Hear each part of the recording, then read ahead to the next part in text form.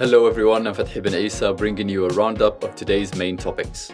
Israeli Prime Minister Benjamin Netanyahu has rejected Hamas's demands for a ceasefire, saying his military would continue its war on Gaza until it achieved, quote, absolute victory. This comes after mediators from the US, Egypt and Qatar hammered out a proposal that would have led to a three-state truce and the phased release of hostages in return for freeing thousands of Palestinians detained in Israeli jails.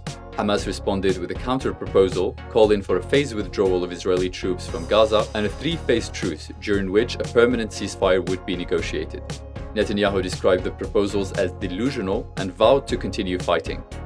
Pakistan is voting for its 16th parliament today, with more than 128 million registered voters expected to head to the polls. The election is taking place amid political uncertainty, a record high inflation, and a deteriorating security situation.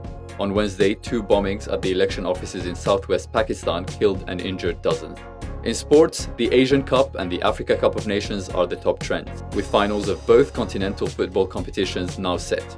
Asian Cup host Qatar will face Jordan in an all-Arab final after a dramatic 3-2 win over Iran.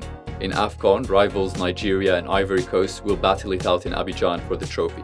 Ivory Coast defeated the Democratic Republic of Congo 1-0 to progress to the final, while Nigeria beat South Africa in penalty shootout. That's it for today's Trend in Middle East. Make sure to check out our podcast section at thenationalnews.com.